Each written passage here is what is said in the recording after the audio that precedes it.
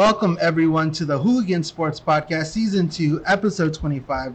A very special episode today. We are joined by none other than four-time Stanley Cup champion, the 1990 Conn Smythe winner, and the current Kings goalie coach, none other than Mr. Bill Ranford. Thank you for joining us today, Bill. Oh, hey. Thanks for having me on, guys. Looking forward to this. Bill, good to have you. Thank you for joining us. Hey, how are you holding up with this whole COVID business? You know, few months ago, sports is shut down. What are you doing to hang on there? Well, obviously, there's finally hockey to watch. So, part of our team philosophy is with Todd McCullen is each guy to take a series throughout the different rounds. So that's kept us involved and just trying to get better as a coach. Up until the hockey started, just working on the craft, trying to talk to different people, see if there's ways that I could improve, listen to a lot of podcasts. So just a little bit of everything, to be honest with you. Oh, yeah, I bet you can't wait to get back on the ice in a couple months or so. Yeah, I've been fortunate. I've been working with some kids here in the Vancouver area, so I have stepped on the ice a little bit, about once a week over the last month and a half. But up to that, she was slim pickings. It's funny. Okay, so basically, it's well known you've had a storied, like I said in the intro, a storied NHL career. You've played for one of the most famous teams. The Edmonton Oilers in the 80s and early 90s were a dynasty. Hall of Famer after Hall of Famer after Hall of Famer, like it goes on. What can you tell us, just, in general, what it's like now, looking back, on that specific era, the specific teams in the late 80s, early 90s, even yourself winning the Cup in 88 as a backup and then 90 as a starter, like what is that looking back to you? What is that? Well, it's hard to believe it's 30 years since the 90 Cup, and we've did a lot of calls on that during the pause, just because they're digging hard for stories to talk about. So, there was a lot of buzz on that, just going back 30 years, and obviously it was an exciting time for me as a young NHL player to get the opportunity in '88 to win my first Cup, but then having a bigger part in the win in '90.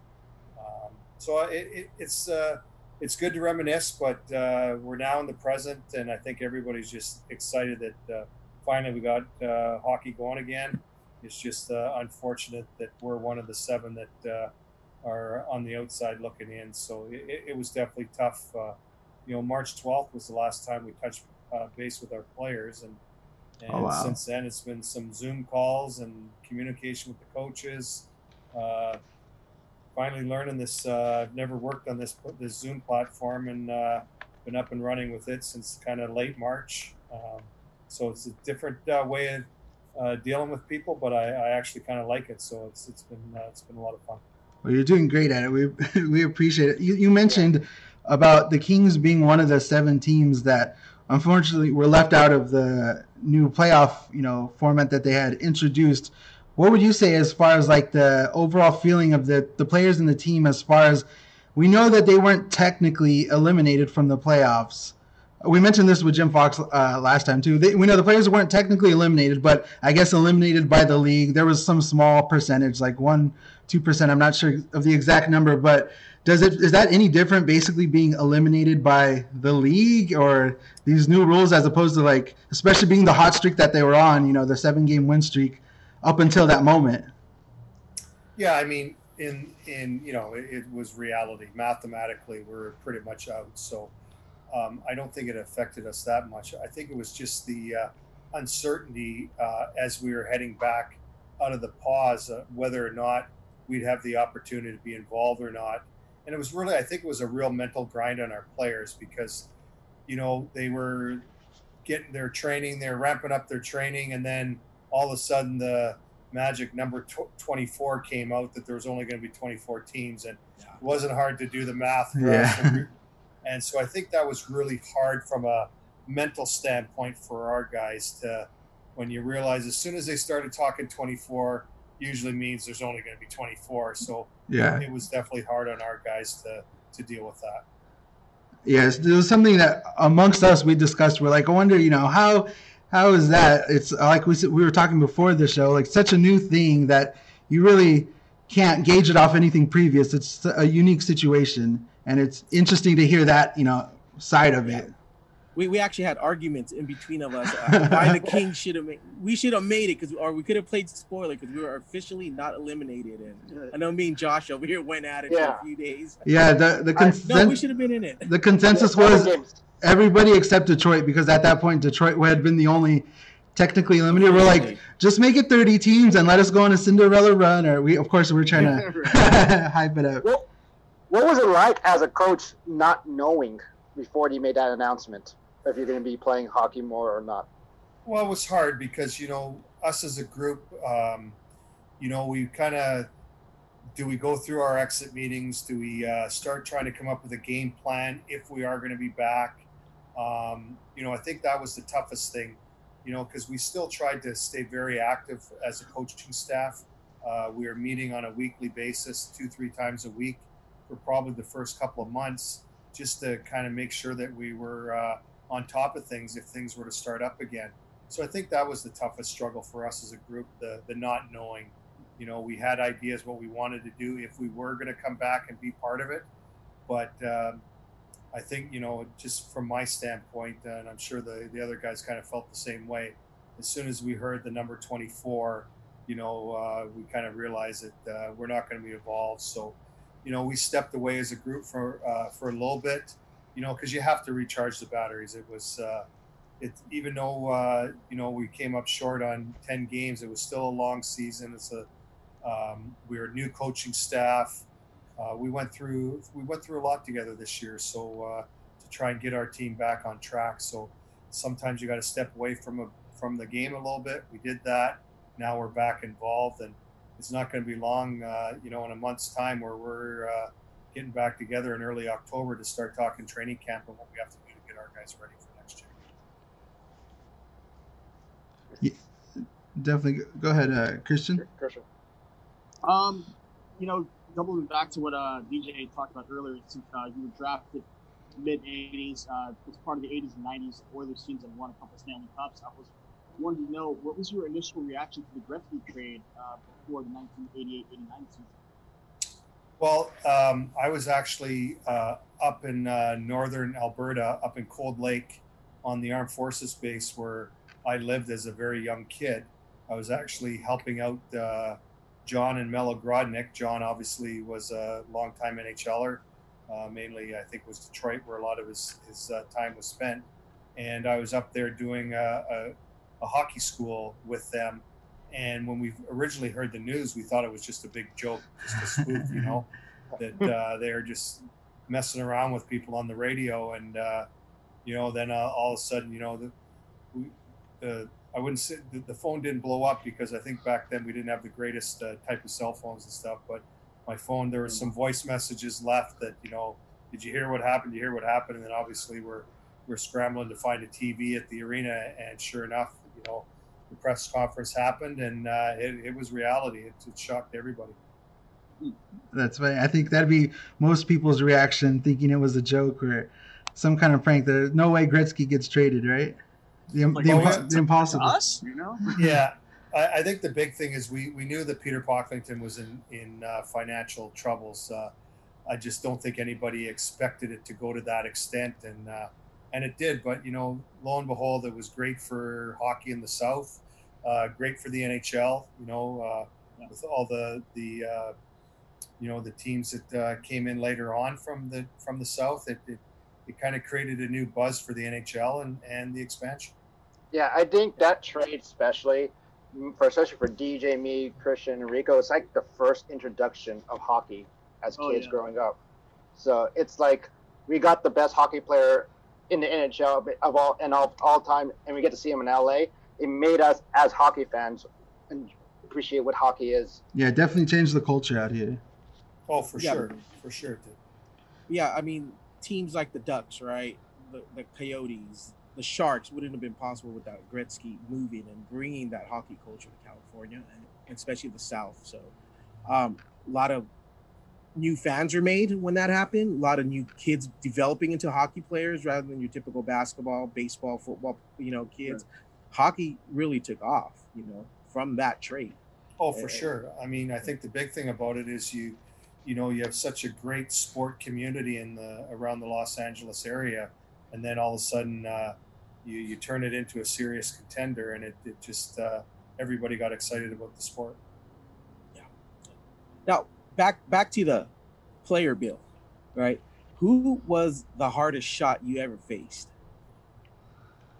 Oh boy, a couple of D-men, Al Iafrate and Al McGinnis were probably the two guys that had the boomers for me. And not far behind that was a guy by the name of Reed Larson. I think those were the three all defensemen that probably of my era shot the puck as well as anybody.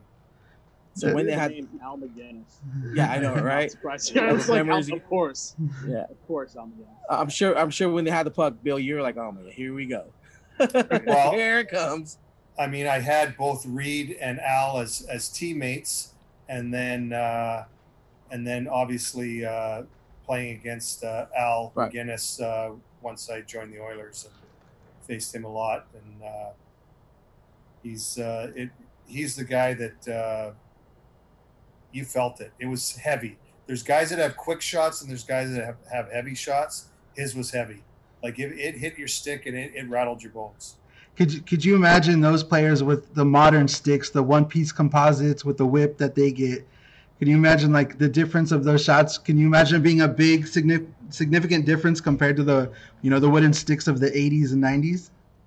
Well, it's interesting because I think a few years back, Al went into at the All-Star game, went into the hardest shot competition, and he wasn't far off. So I'm sure the technology would help a little bit, but also I think the wood sticks had a little bit to them also. That's what I was going to say. Is it the technology of the equipment now, or is it also player training nowadays? The training has a big part of it. I think that, all these guys are so strong, and I think with the technology, the stick, everybody shoots the puck ball now, But the strong guys, you feel it. It rattles through your bones. I still strap the pads on the odd time, and it goes through your bones. There's no doubt about that. Who do you think has the hardest shot right now? Oh God, I don't know. That's a good question that I don't have an answer for. There's lots of guys.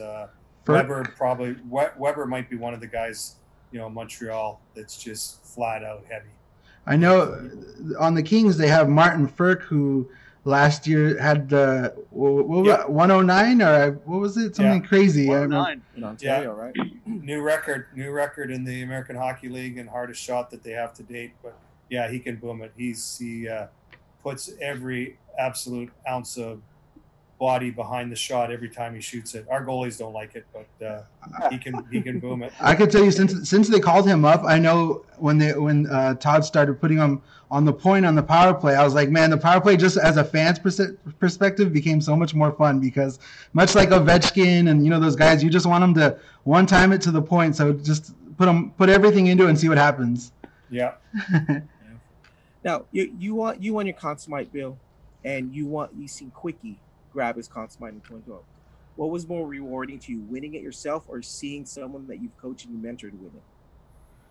Well, I'm going to be selfish. Obviously, winning it yourself is pretty special, and yeah, I mean, but Quickies was a close second. It was pretty amazing. We actually have a great picture that we took of myself, Quickie, and Ron Hextall, and all three of us won the Conn Smythe. So that was kind of cool. I was Quickie during that run. Like, it's probably by far one of the best goaltending runs in playoff history, I feel. Yeah, I think it might be one of the top in the history of the game, and he was dialed in. He was a big part of us winning, and he was dialed in start to finish. There's no doubt about that. It was there was a few ups and downs in each of the series, but he came to play. There's no doubt about that. When you see a player like you say dialed in and they're on a hot streak, how does that change, your role as a coach? I don't know if it compares much like, pitchers in baseball when they're doing well, no one kind of like messes with their technique or, what they're doing as far as that's concerned, or are you still like it was any other day, day-to-day coaching him and getting him through the practices and stuff like that? Yeah, no, we were, it was a daily thing. We still doing our video after every game, and it was important that you keep that detail, and that's what keeps the streak together. You got to be careful that you don't just let them run, because a lot of times that's where you hit that wall, and you hit the wall hard. So you got to make sure you're keeping up with those details. That's awesome. Okay. So, speaking about the goalies the Kings have now, and Cal Peterson, John Turk, what's Cal Peterson as a young, up-and-coming goalie? What are some of the similarities you see in Peterson as you did it as a young Quick, since you also helped develop a young Quick back in the early days?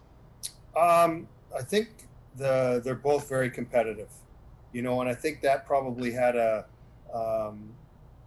little bit of the 7-game winning streak that we went on down the stretch, where both guys were playing well, and it became a real good competition between the two of them, trying to outduel each other on a night-to-night basis. And they both have that spirit that, wanted to be a number one guy and being very competitive. And we're very fortunate this year. We had 3 guys that played very well. You can't forget the job that Jack Campbell did for us. He was excellent this year. So, we realized we needed it. We had a transition of obviously new coaching staff, a lot of new players, and our goalies had to be good. Yeah, definitely miss Soupy. I mean, he was a great, obviously goalie, but he was also one of the greatest, a great character to talk to. And one of the things I read about one of the interviews you had a while back, Bill, was that, no matter what goalie you coach, whether it's Quickie, whether it's Campbell, Peterson, Zadkov, Budai, they all have different playing styles. But I think what caught my attention on what you said is they all have to have the common goal of coming to work and working hard and training and just being there. And I think that's what's making the Kings goalies studs, these past 10 years or so, because we were the laughing stock of goalies back in the 80s and 90s. Now the Kings are known to have these studs as goalies. And it really is attributed to your guys' coaching style, yours and Kim's, and just, bringing them up from Ontario. So I thought it was a really cool article. Like you said, the common goal is for them just to be hard workers, no matter what their style is. Yeah, I mean, always my common, thing I want with our goalies that, with Kim, Dusty, and then now Matty Miller, for us, it's attention to detail, work ethic. That's where we start. We don't want to create this cookie cutter goalie, but the only cookie cutter part that we will have is that detail and work ethic. And then, we feel if we can try and help these guys out, give them the tools to make them better, that's the best way we can go about it. So having talked about the philosophy as far as the coaching staff and stuff like that, I have a question regarding, obviously now everybody knows Quick. He's had, a great career with the Kings. He's won Cups and Conn Smythe and everything like that. Take us back to before, when I remember personally Jonathan Bernier being, the highly touted prospect within the organization. As far as Kings fans felt, we thought he was going to be, the next. He was going to be the savior. He was going to be the next one. He was basically going to be what Quick is now. Can you take us, through bringing up Bernier and then, Quick coming up, not out of nowhere, but, off the radar for what we had anticipated, and that the development of both of them, and ultimately Quick winning the starting job and never looking back? Well, it was an interesting dynamic, because when we drafted Bernier, obviously Quickie was still in school. And then as they turned pro, Quickie, had the 1-year jump on Bernier. We decided we could have kept Bernier as an 18-year-old, but the organization felt, especially Dean Lombardi, he was the boss, he was making the decisions, that we weren't a very good team back then, and he felt that it would hinder, Jonathan Bernier's development by bringing him in at 18 years old. If you remember, we were over in London and he played very well. And I remember afterwards, Dean says, "We're not doing this. We're not keeping this guy." And it was so hard because we knew Joe was a good goalie.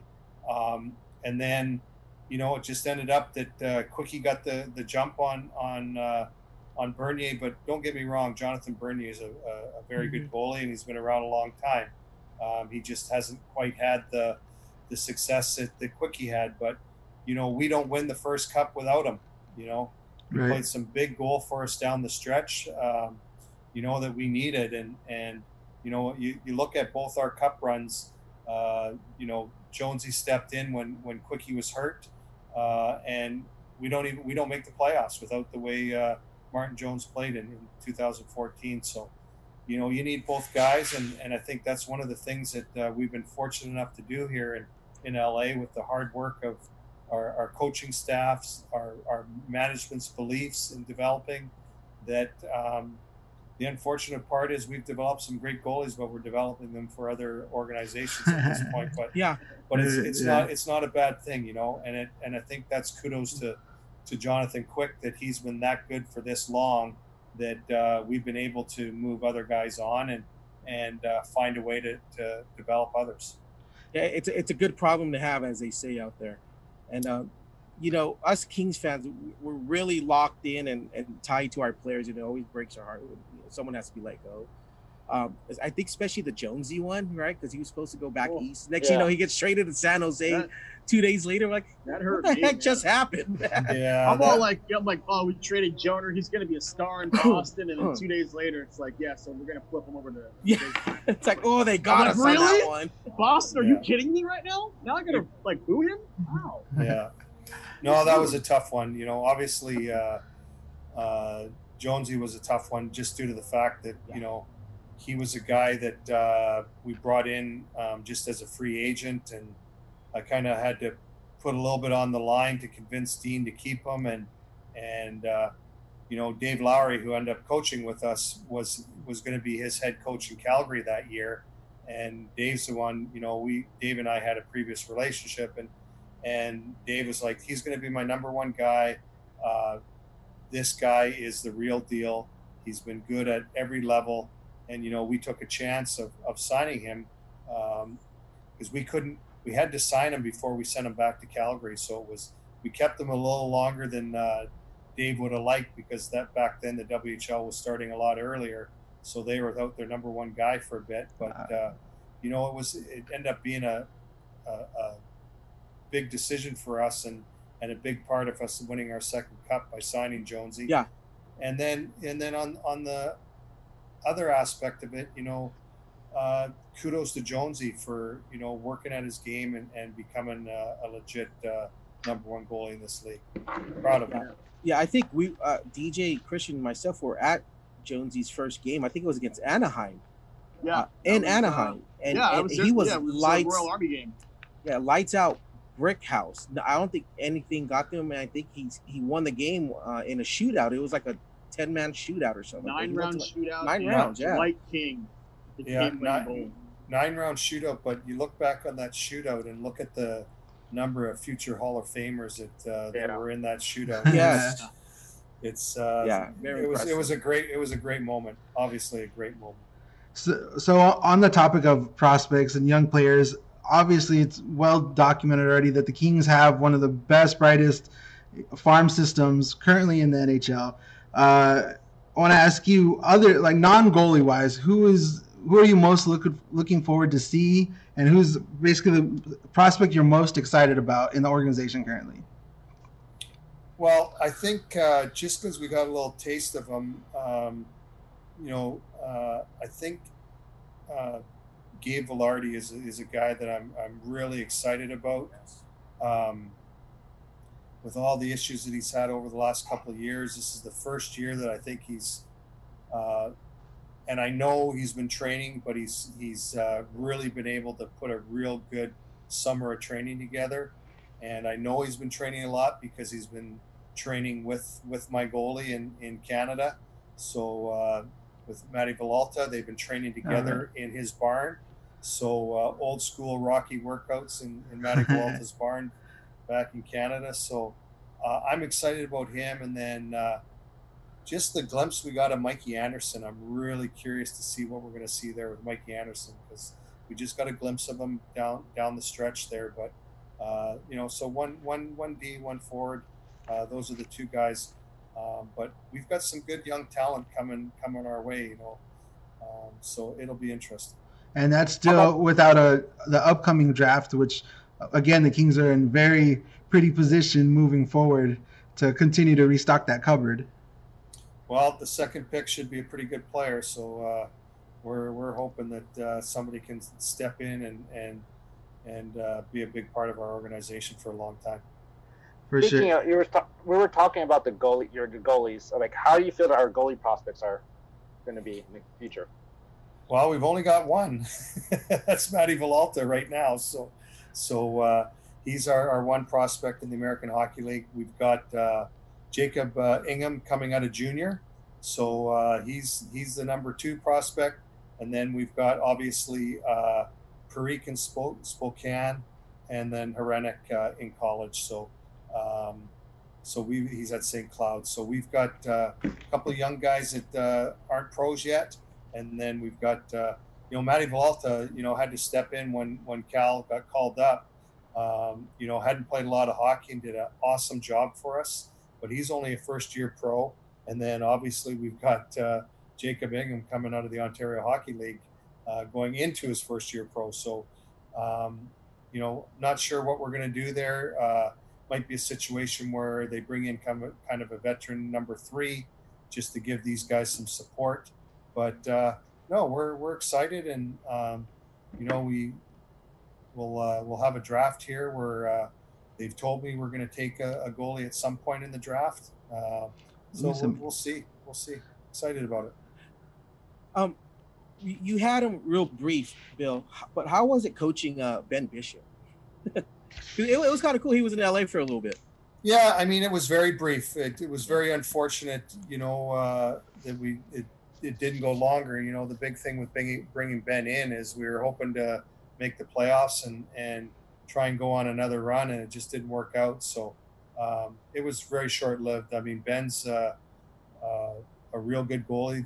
It's just unfortunate injuries at unfortunate times have been tough on his career. And he's a big body, and look what he's done in Dallas. They've been top in the goals against in the last couple of years here. So kudos to Ben on that.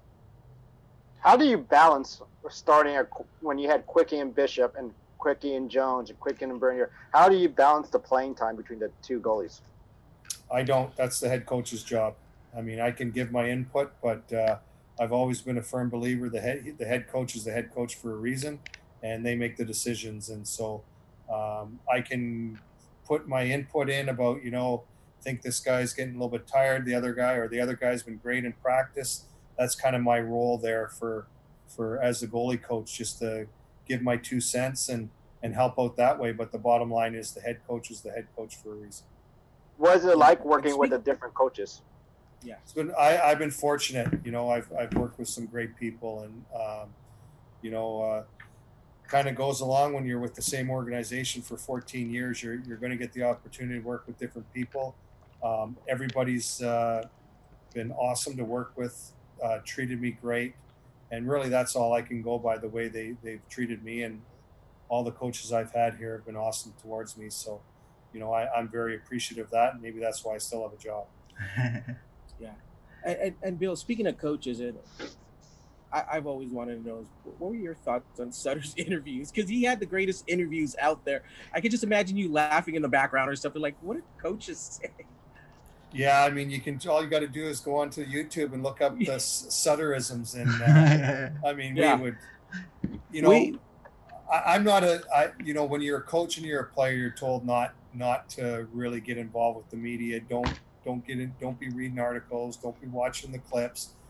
But it was sure hard, it would, if something was said, there'd be kind of a rumble that would kind of go through the dressing room or the coach's room. You knew something was said, and or one of the players would hear about it and they say, "Did you hear what Daryl said last night?" And we kind of, when he wasn't looking, we'd kind of go try and find it to see what he said. So yeah, we actually, the guys here, we actually started a Facebook page called Stuff Daryl Sutter Says, and it was just all his Sutterisms just collected.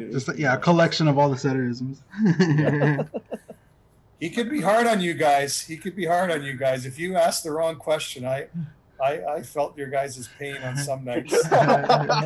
He'll just tell us a park and ride. Yeah. Christian, you have next. We're like also doing in our private group chat, making sure there's copacetic of the episode. I want to get a fun question out. Given Jonathan Quick's feistiness we've seen over the course of his career with the Kings, you ever think he's ever going to get into a goalie fight? And have you ever talked to him about the rough stuff after a whistle before? No, I mean it's not really so.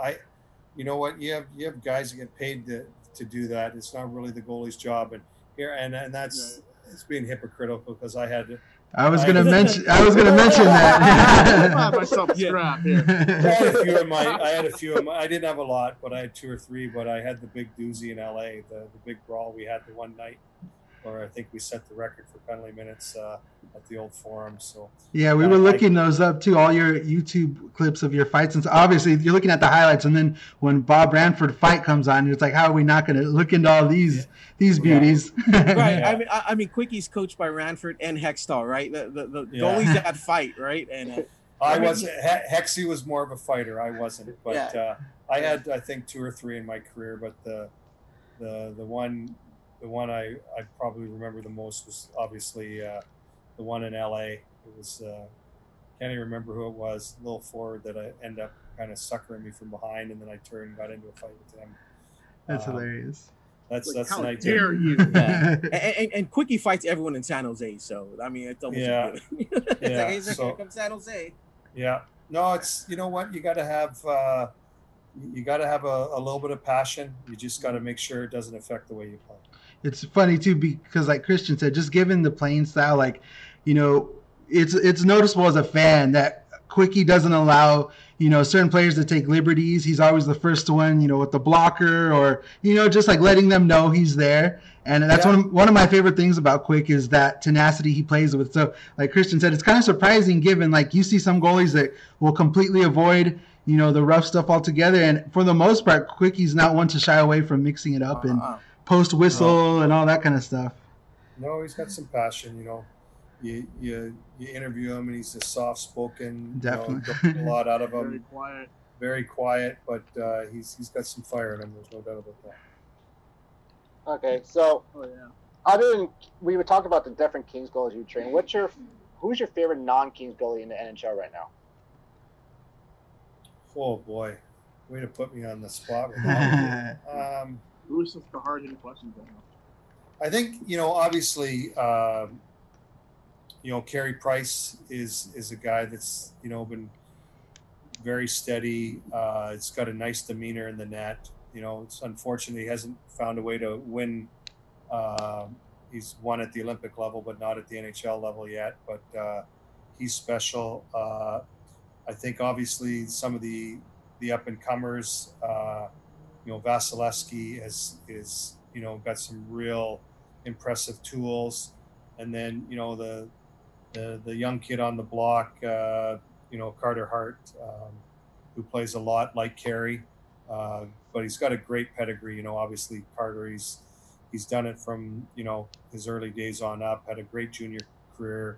Did very well representing Canada internationally at the World Junior, and then starting out this early career in the NHL, he's been impressive. So I think we got Rico. Yeah. Hey, Bill. I mean, again, consummate winner, 4-time Stanley Cup champion, but what a lot of people don't remember also, you were a movie star, right? Oh yeah, big movie star, right? One of the greatest movies ever made. Yeah, great hockey movie. Yeah. So you were the goalie for the movie Miracle, and they say you were casted because you had the same stand-up style as Jim Craig. How was it filming and representing, kind of like portraying Jim Craig in that movie? Well, the bottom line is I wasn't involved in the movie till the last moment. There was other people involved. Things weren't going well. They were shooting out all the Jim Craig stuff at the end. And I just retired, so I really couldn't commit to it was a bunch of Canuck alumni and ex-junior guys that were involved playing, on the Russian team. And they tried to get me out early on. And I was like, guys, I just retired. I want to spend time with the family. I can't commit 5-6 months to a movie after just retiring. So I joined the movie in the last month and a half when they started shooting out the Jim Craig stuff. And because originally they were supposed to go up north to Prince George, good old Disney with budgets. That stopped happening, and it stayed in Vancouver. And I got the phone call to see if I was interested in coming in, shoot out the Jim Craig stuff. And it was about a month and a half of work, a lot of fun, a lot of hurry up and wait like they talk about in the movie business. But it was actually pretty cool to be part of that movie and see how good it was, because everybody was worried once it left Canada, headed back to the US, what kind of movie would end up in the theaters and what would end up on the cutting room floor. But I thought Chris Nelson and Ryan Walters, they were the couple of the hockey liaisons. Chris obviously from LA, and then Ryan Walters from here in Vancouver. I thought they did a great job at making sure that the movie stayed realistic.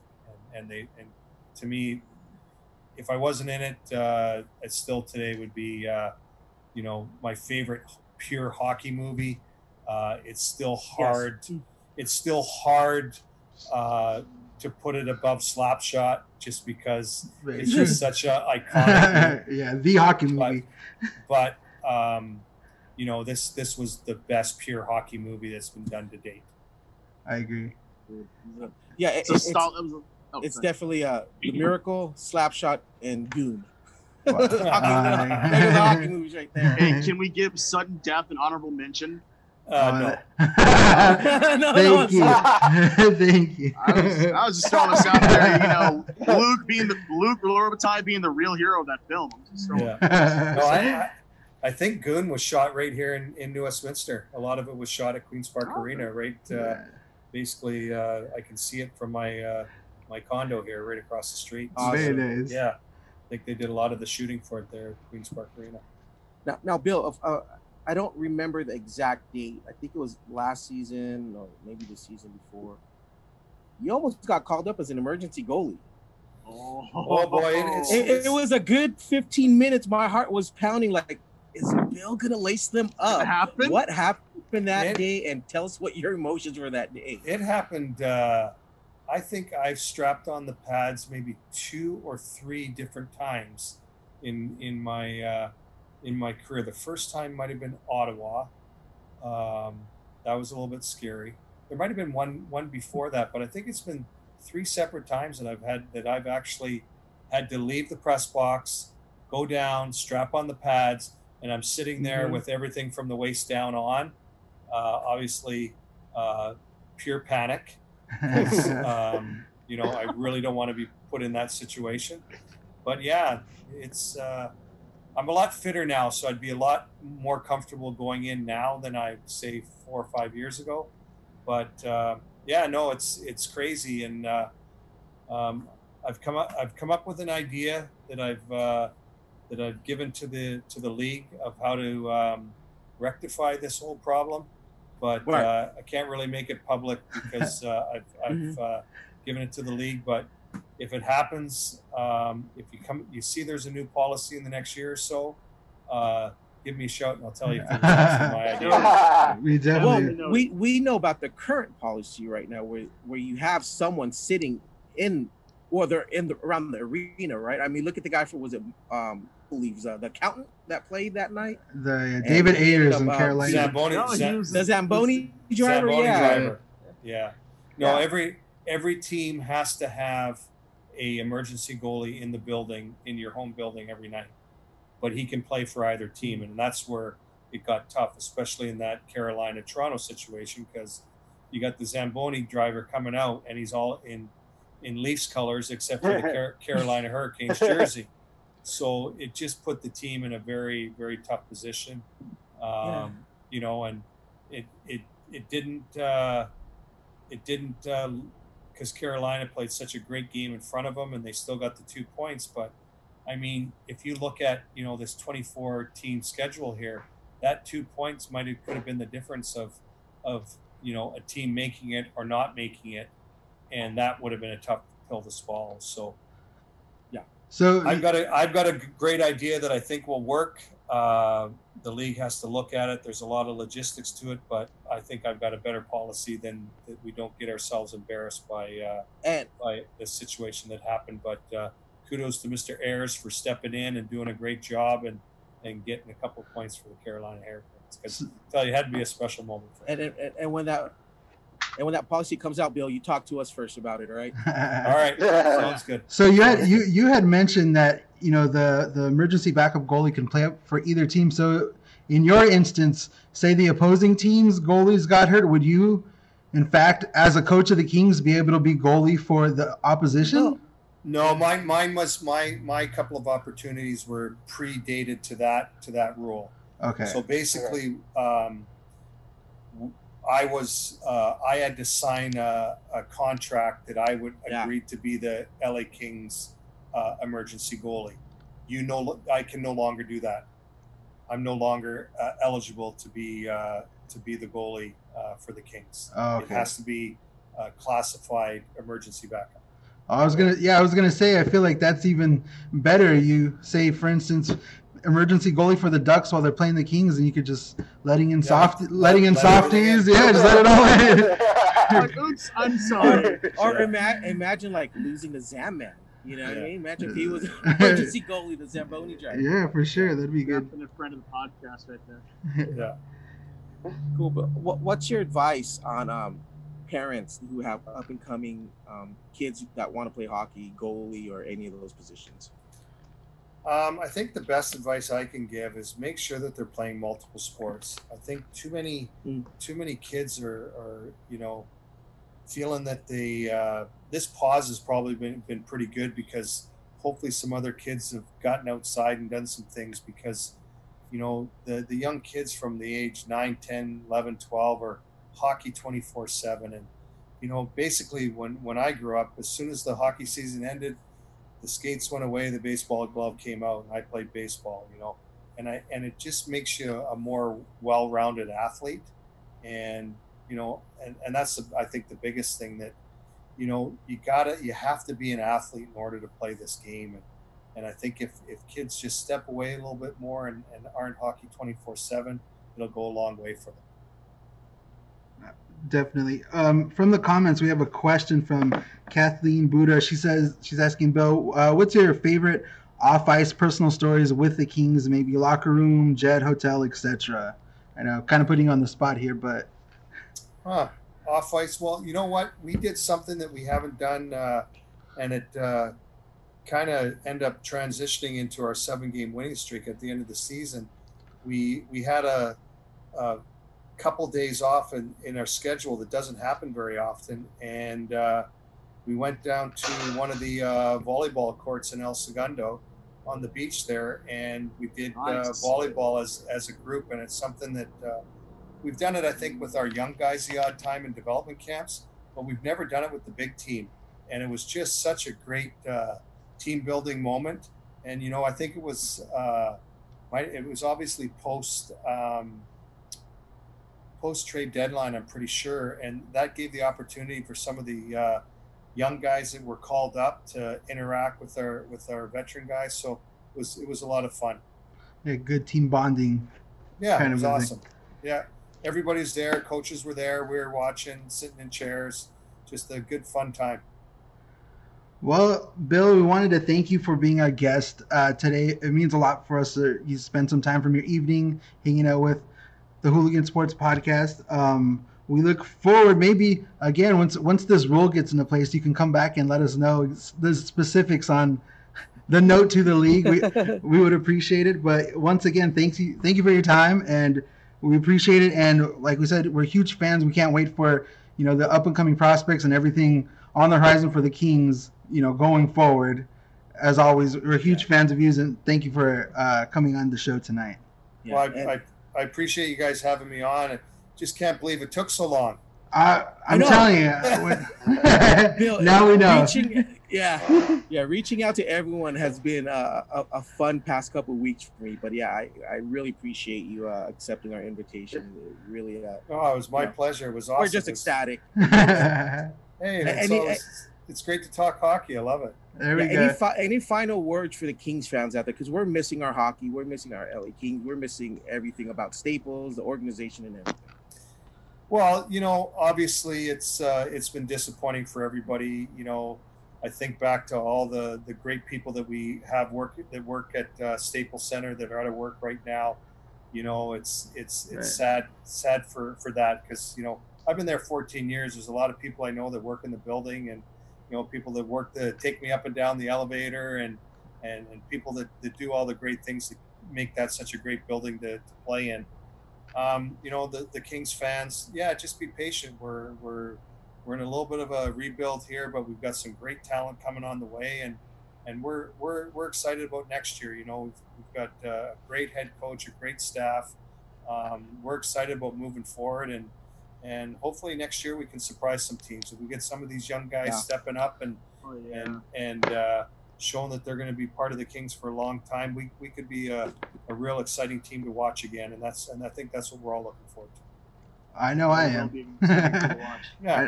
I know I am. Well, like we said, thank you, Bill. You have a great rest of your evening. Hopefully, good off season. Depending on when the season starts, I know that it's really up in the air right now, right? There's nothing too set. We're looking at sometime in November for training camps. So I think our coaching staff's all getting together early October. So there's now some light at the end of the tunnel for us, because it's been, the last time we walked out of the dressing room March 12th. Yeah, it's tough. Going on almost 6 months already. So crazy. If it's safe enough, I'll be over there in El Segundo at the practice facility, sitting in the bleachers watching. All right, we'll look for you. Then. Make sure you wave. I will. Okay. All right, Christian. That's awesome. All right, thank you, Bill. Hey guys, thank you, Bill. Thanks for having me off. Appreciate it. So much. Appreciate you. Okay, awesome. Thank you. So, guys, that was fun. Very fun. Ranford. Blast. Hey, who's this guy? All right, let's end it now. Bro, DJ, you got something going on, right? You got something special for guys, the fans out there? Yeah, everybody who stuck along with us through this Bill Ranford episode, thank you. It means a lot to us, you guys watching these there's still the Zoom episodes, but we've had some really special guests. So, there's been a lot of going on behind the scenes. We've been working real hard on growing the podcast, getting a lot of new guests and a lot of new fun things. One of the things we've been working on behind the scenes was a special intro for the podcast. We're going to premiere the intro right now. First time being seen. The guys have seen it, but the first time for you guys to see it. So without further ado, let us show you guys the brand new. Now, let's do Push this. a button, DJ. This is Tom Lights, public address announcer for your Los Angeles Dodgers. And now, the starting lineup for the Hooligan Sports Podcast. Leading off the show, the bat boy, number 87, Josh Bustos. Batting in the 2-hole, number 44, Christian Allen. Batting third, number 7, Rico Alonso. Batting cleanup, number 52, DJ Baltazar. And batting fifth, number 6, Tommy Sotelo. Give it up for them and stay tuned for the Hooligan Sports Podcast.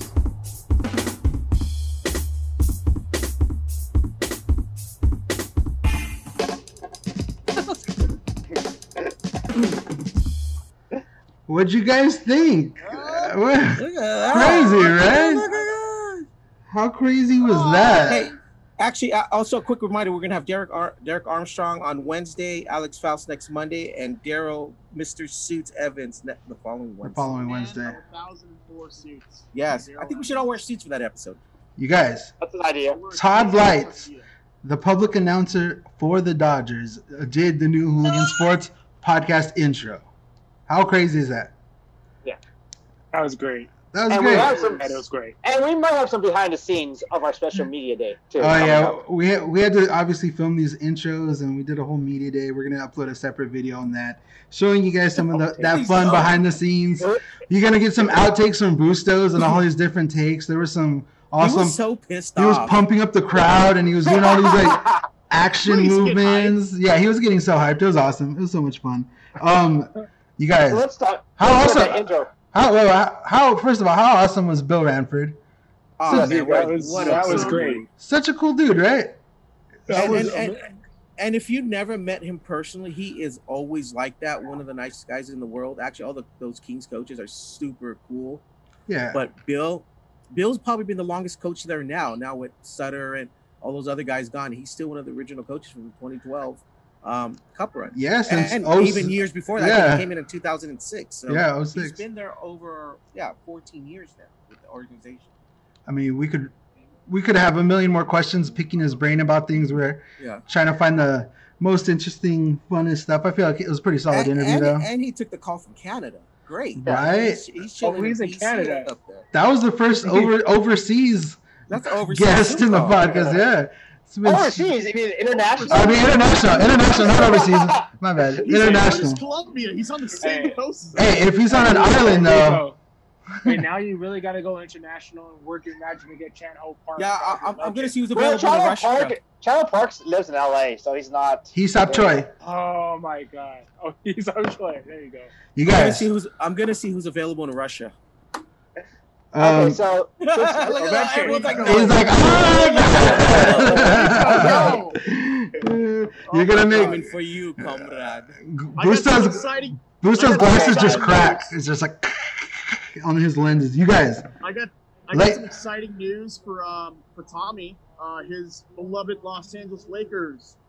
Final score: Game 5. Lakers. Oh no, it's Game 4. I'm sorry. Lakers 135. Blazers 115. Lakers in 5. Tommy, Lakers suck it, Tommy. 5. That's the way. That's the way to beat Portland on Kobe Bryant Day. I mean, in the Kobe jerseys, did Tommy leave? What happened here? He got pissed off. You're the Lakers comment. Screw this. He's like, look, I got my son. I'm bouncing. Yeah, what's he doing over here? What do you do? Tommy straight up bounced in the first round like the Portland Trail Blazers. You brought up the Lakers, and he got pissed and took off. He really did. Take that, Tomothy. So unfortunately, though, we didn't get to watch the game because we were interviewing Bill Ranford. So anybody in the comments who can give us maybe a rundown. It was a blowout. The first quarter was over. The first half was over. They cannot guard the Lakers. The Lakers are too fast. The Lakers are too sneaky. Offense and especially defense. You cannot. You don't have anyone to guard LeBron. You have no one to guard LeBron and Anthony Davis. They have just this crazy defense right now. They've learned how to guard Damian Lillard. I got an alert during the interview. It said Anthony Davis exited the game with back spasms, and Damian Lillard also exited with his knee issues. Stephen Lill says Dame is done. He injured his ankle. Oh, ankle. Okay. Yeah, wow. Portland's going to go as far as Dame goes, and if he's gone, they're done after next year. I don't want to put this bad juju out there, but do you guys remember in our group chat we were like, what are you guys hoping for the first round? And I specifically said, I hope Dame rolls an ankle. I think that was an example. I think that was a little cool. I never wish players to get injured, but I was just trying to be funny. Like, come on. Oh, he's back. Now AD has apparently got like back spasms and such. I know that was my karma. So, Tommy, what happened? You just hate all the Laker talk? No, my AirPod fell out, so it turned off the video. Yeah, so did the Portland Blazers offense. Wow. You want to know what else fell out? Fell out this guy? What? 21-point lead? Is that what you're going to say? There's going to be a 21-point lead about the Niners? I knew it was coming. I beat you to it. Jeremy Rain in the comments says the Lakers tied their own playoff record of 11 3-pointers in the first half, which is crazy because they've been so bad. from the 3-point line, the rest of the series, specifically game 1. But yeah, overall, that's good to hear. That's good. Let's go back in time. What happened to the Clippers yesterday? Win? Yes. Luka happened. Yeah, Luka. Look what he's doing to the Clippers. Win the championship. Can we talk about the most? Can we talk about how Luka, in the most baller way possible, accepted Montrezl Harrell's apology? Am I gonna have to start muting your guys' microphones? Is that what's gonna happen? No. Is that what's gonna happen? I know. I mean, this is what I'm gonna do. I'm gonna raise my hand. I was gonna do his hand, a little zoom man. Excuse me, teacher. I want to talk. But by the way, Tommy just found out that feature today, like 10 minutes before our podcast. So he's like, "Can I raise? What's raising my hand?" I don't know. I'm looking at my TV, see if it actually came on. Steven, what I see right now is that you're looking at the ice from sitting among the pores. Yeah, dude, you're up in your seats in 30. What is it? 317. 318. 318. Stephen Leo says they were winning by 30 at one point, but decided to rest the starters the whole fourth quarter. So the Lakers basically only played 3 quarters. So what you're saying is that it was Caruso time in the fourth quarter. You know who else played 3 quarters? And the Niners. It's good. Wow, I didn't even mean to, and I just softball tossed it to Tommy. Oh, you know who else passed it for a touchdown? That's right. We put in 46 minutes worth of football. Wow. Almost. No, do the Hamburglar one. What? The Hamburger. No. It's like once our special guest gets off, it's like, all right, now we just really let loose. They were just acting a fool. Okay, so Lakers are up 3-1. Did he finish it off? Yes. Lakers in 5. That was the call from the beginning. We've been saying Lakers in 5 since before the series. You know, I've been saying this for a while now. Y'all know the vibes. Lakers in 5. And we can actually put the Hamburglar. Why? We actually have the footage to prove it too. Christian has been saying Lakers in 5 since before the series started, so we will give him that one. We will give Christian this one. Hey DJ, can you just take a screenshot of Rico so you can actually like face swap it with the Hamburglar? Hamburglar. Taking what off? Rico, you gotta give the people what they want. The Lakers are not winning in 5. They may win in 6. Oh, so you're saying the Lakers are going to win now? Is that what I'm hearing, Tommy? Are you saying the Lakers are winning? Maybe. Oh, Maybe. Okay. Oh, Wow. At least, are we wearing our masks now? No. I'll put on my mask. No, it's okay.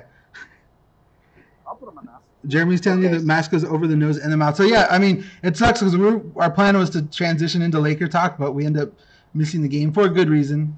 Obviously, Bill Ranford. But from what we're hearing, it was dominating. It's exciting. I can't wait.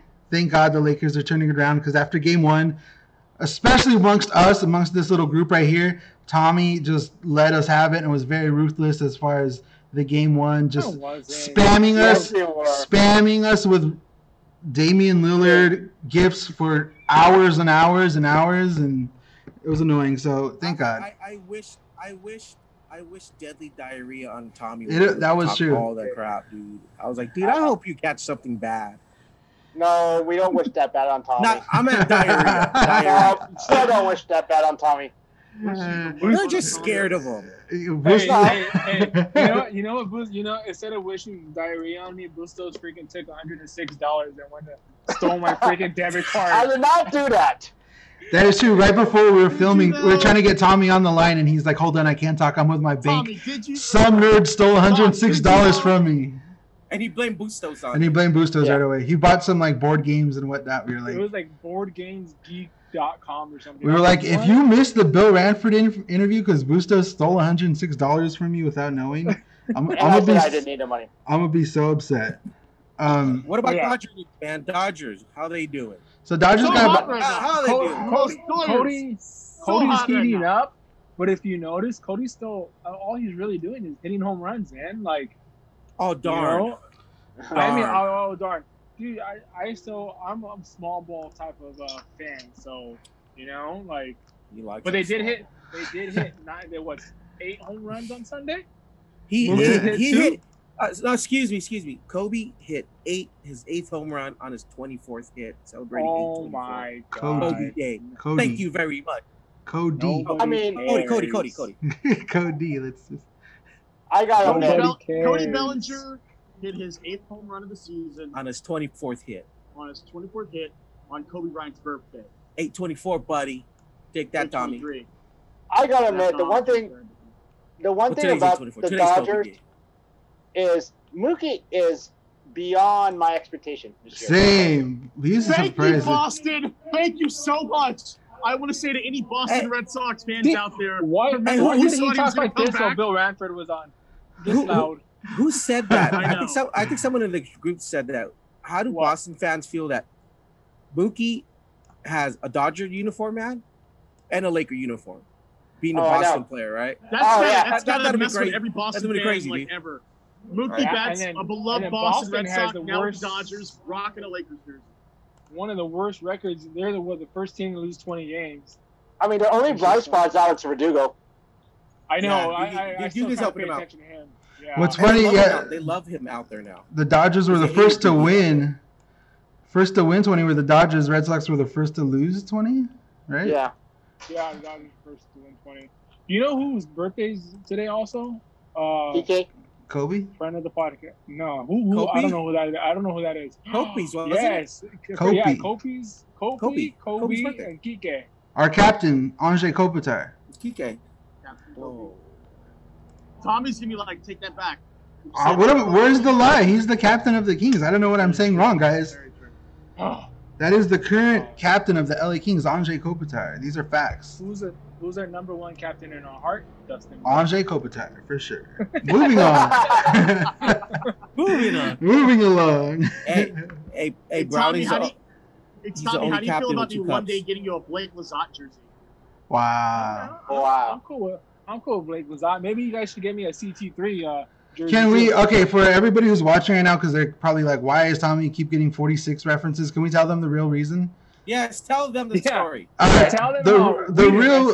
The real reason everybody's giving Tommy a hard time about 46 is because in the intro that we just played, the premiere, we gave Todd Lights like a script of what, of our names and everything like that, all the rundown of what to say. We told him Tommy Sotelo was number 6. That's the number he has on all his customized jerseys. That's the number he's always worn. That's his lucky number. That's the Johnny Hecken number. So we sent it out, and when we got it back, no shade on Todd. We love it. Everyone else other than Tommy is happy. Todd unfortunately said number 46, Tommy Sotelo, and then we didn't realize it. And he was so pissed off. And he's like, "You said 46." He was trying to force DJ to get a refund. Get a refund. Make him do it over. He wanted me to ask him to do it again, and I'm just like, I'm not gonna tell him to redo our intro. So with Slick Hollywood magic, we try to edit it into saying 6, but when you hear it, you might hear the word fix.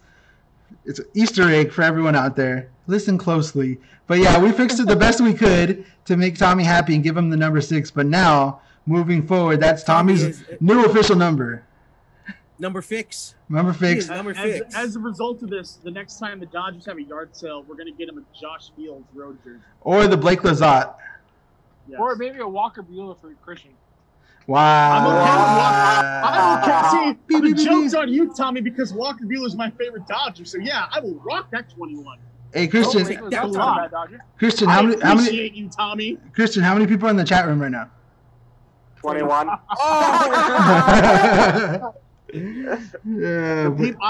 people in the chat right now are definitely digging baby Johnny Hecker Sotelo here. Another nickname, the number 6. Everyone on the chat, just FYI, little Zach there is going to be a Laker, Dodger, and Charger. So, definitely. No doubt about it. If we play all 3 sports, he's going to be better than Bo Jackson. Right. He'll be a Charger because, quadruple sport. Talk to his mom. His mom will let you know. He's going to be a Charger. It's funny. We took a picture of him. Look at that. Look at it. Look at that. That's so adorable.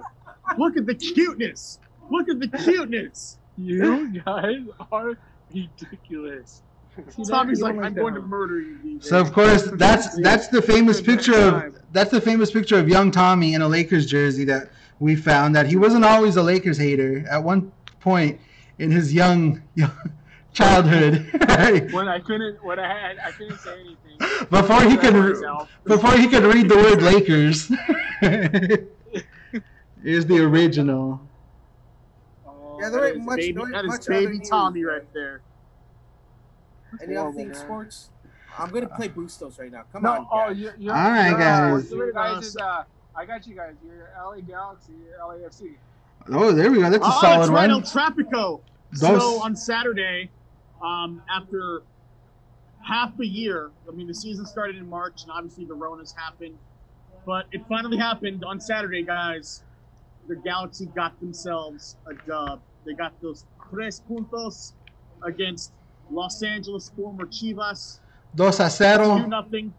2-0 final. The Galaxy. We're all off sync because of the Zoom, but you guys get it. 2-0 Galaxy. 2-0 shutout over Chivas 2.0 over on the corner of King and Pig over at the Stank of California.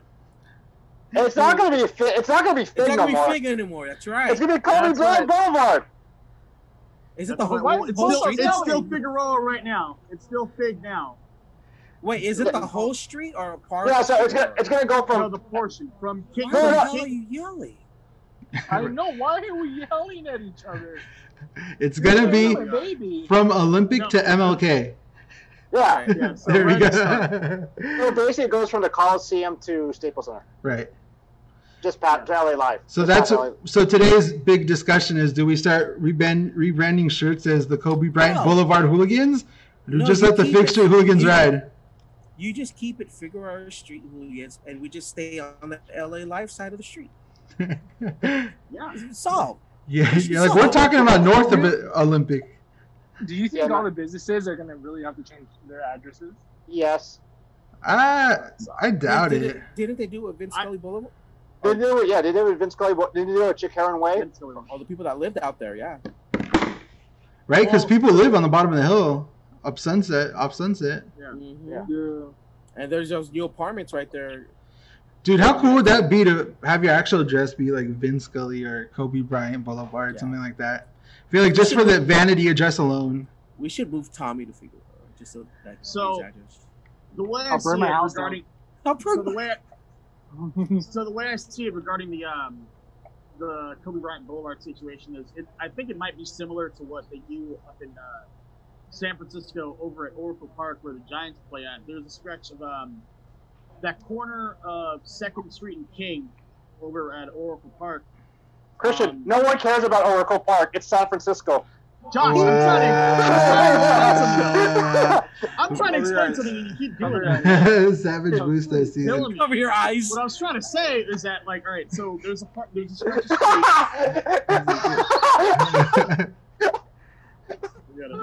Savage boost. All right, Christian. Christian. Here's where you're gonna come through. Here's where you're gonna come in clutch for us. I think it's time for a word from our sponsors. How about this? How about we just break this up with Savage Booster season? Yeah. Let the sponsors know that you have a body ready to be cremated because you're about to kill boosters. All right, first word from our sponsor goes out to Rose Cremation Services in Bellflower, California. The one and only Rose Cremation Service in Bellflower. Phone number 562-804-0404. Complete cremation starting at $9.95. We have to include all this in the pitch now. This is part of the new rules with our sponsors. We have to. They're like, Christian just can't be taking slogans from other companies. We got to actually be plugging them. So if you guys know anybody, whatever situation, you know somebody that needs a cremation, shout them out. Give them some love. They're a local business. Also, we have the homies at Big Nick's Pizza in Pijo. Yes. Rico, you can take this one. Oh man, I'm gonna leave right now and go there right now. Actually, so I gotta go, guys. Now have their pizza, have their wings. Go talk to John, very cool dude. Obviously, with the Ronas, everything's takeout right now, but it's worth it. Get the food from Big Nick's. And last but not least, word on the street is if you use the promo code podcast on the Hooligan Sports website, rumor has it you get 10% off your next order. So keep that in mind. Got a bunch of cool shirts, lots of fun stuff. Hear me out. If you guys use the promo code CDA at checkout, you get 20% off. Wow. But if you use the code RICO, you get 20% off. Plus, Altuve gets hit with the baseball. Wow. It's crazy. All these guys have promo codes right now. Yeah. I don't want to say my promo code because I'll get in trouble. Why? And I don't need a promo code. Wow. Either way. Bustos wants people to spend their money. If you use Tommy, no discount. Use Tommy's promo code, you get 46% off. Wow. Can I change Christians to 21% off? Give him that small edge. I mean, he'd win it. He'd win in the sales war. It's not even a thing. I'm just making it up. But in the event that it was, you guys, that was a fun episode, solid episode. I feel like we had Ranford for the first hour, so I wasn't actually looking at it, but we covered 45 minutes. We covered Lakers, Dodgers. I know we got 2 episodes this week, which is new for us, but we just have all these wonderful guests lined up. Like we're saying, we got 4 guests over the next 2 weeks, which is really big for us. We appreciate everybody who's been supporting us, that's been resharing all the social media, all the links and everything like that. It means the world to all of us. All the guys appreciate it. Even the ones who don't act like it, like Bustos, where he's just like, whatever. No, he really appreciates it too. He's such a jerk. Wow. Tommy?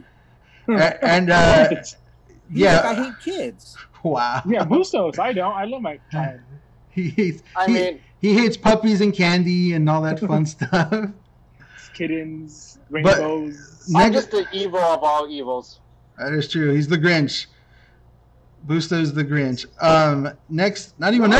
Usually he's like Plankton from SpongeBob. I'm so used to saying like next week. No, in literally 2 days, the day after tomorrow, Wednesday, we will be joined by Derek Armstrong, former Kings. Army. Fun guy. Alternate captain, I might add. There we go. We're gonna have to ask him about that. Like, what was it like getting a letter? If you never met Army, that dude is a character. He is so funny. So it'll be a fun podcast. It'll be fun talking to him. It'll definitely be fun. And then we'll talk about the Ram situation afterwards. What was the Ram situation? With the Look new at Tom. What situation is going on? About them playing in the new stadium. Tell me something I don't know. All right, we'll talk about the new stadium and all that fun stuff next episode. But you guys, solid episode, fun podcast. Once again, thank you to Bill Ranford. So awesome for you to come on the show. And everybody, be ready Wednesday. Everyone back here Wednesday. Same crew, same party. There we go. Until then, don't forget to like, subscribe, all that fun stuff. And thank you guys for watching. Chick-fil-A.